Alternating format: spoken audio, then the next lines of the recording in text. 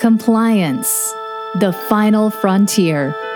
Tom Fox is the voyager of trekking through compliance. His mission? To explore the original series and seek out and share what it can teach you about compliance. Here's your host, Tom Fox.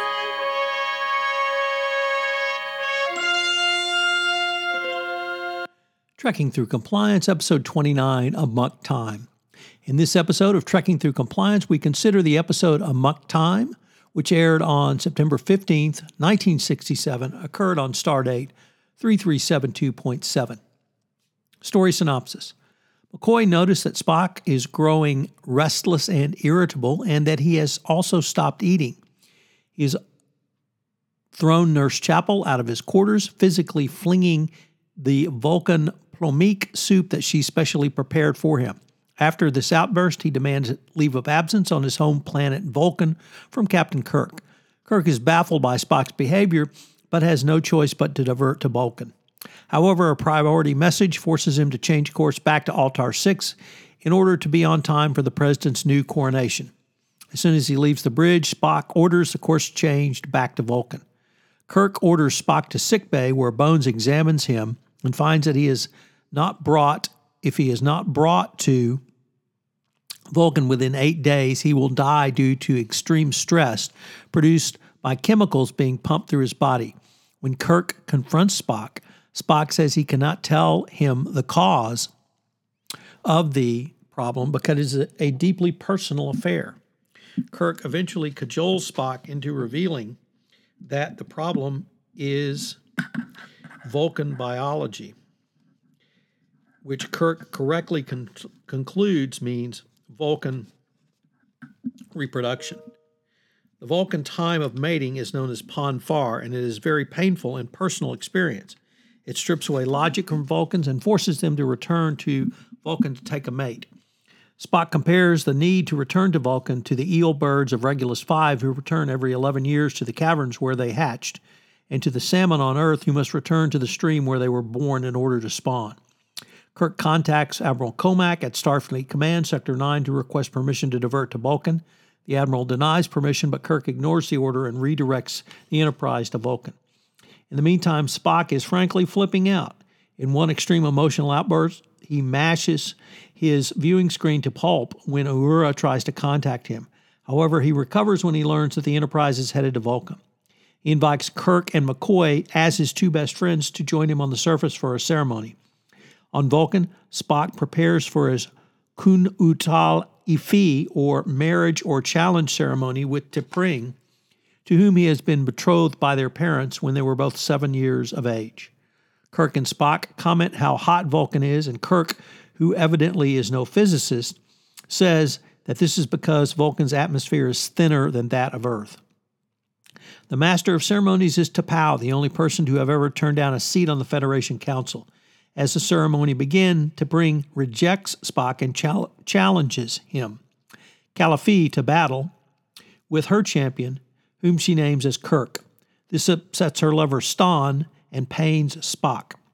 After learning that another champion will be chosen if Kirk declines the challenge, Kirk accepts battle with Spock, not realizing it is a fight to the death.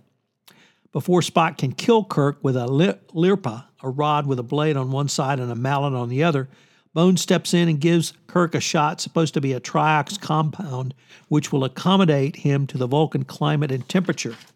Instead, Bones actually injects him with a neuroparalyzer, which simulates death. When Kirk conks out, McCoy pronounces him dead and contacts the Enterprise to beam the two of them up. Spock confronts T'Pring, and she explains that she is in love with Stonn.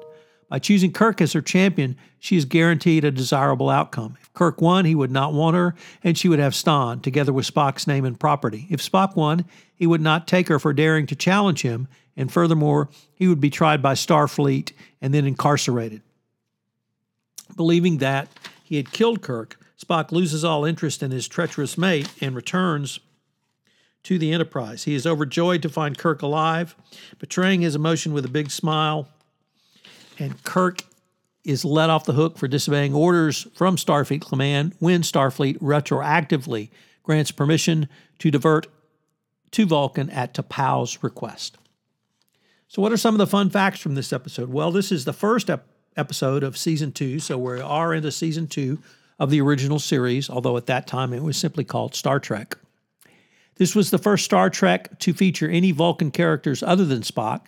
This episode introduced several important elements of Vulcan culture. Besides establishing the concept of Pon farr, it marked the first use of the salute by T'Pau and the words "Live long and prosper" by Spock. It established a trend among all female Vulcans to have a name beginning with a T and an apostrophe. So what are some of the compliance takeaways from this episode? Well, in the last episode, I asked, what is your triage protocol? But today I want to ask you, what's your investigation protocol?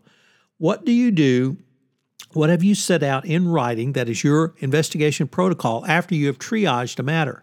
Why is this important? Well, number one, you don't want to be trying to put an investigation protocol around after a serious allegation has come in. But equally importantly, for the routine investigations that will come in through the whistleblower complaint, whether they be HR or other matters, you want to know with consistency what everyone is going to do.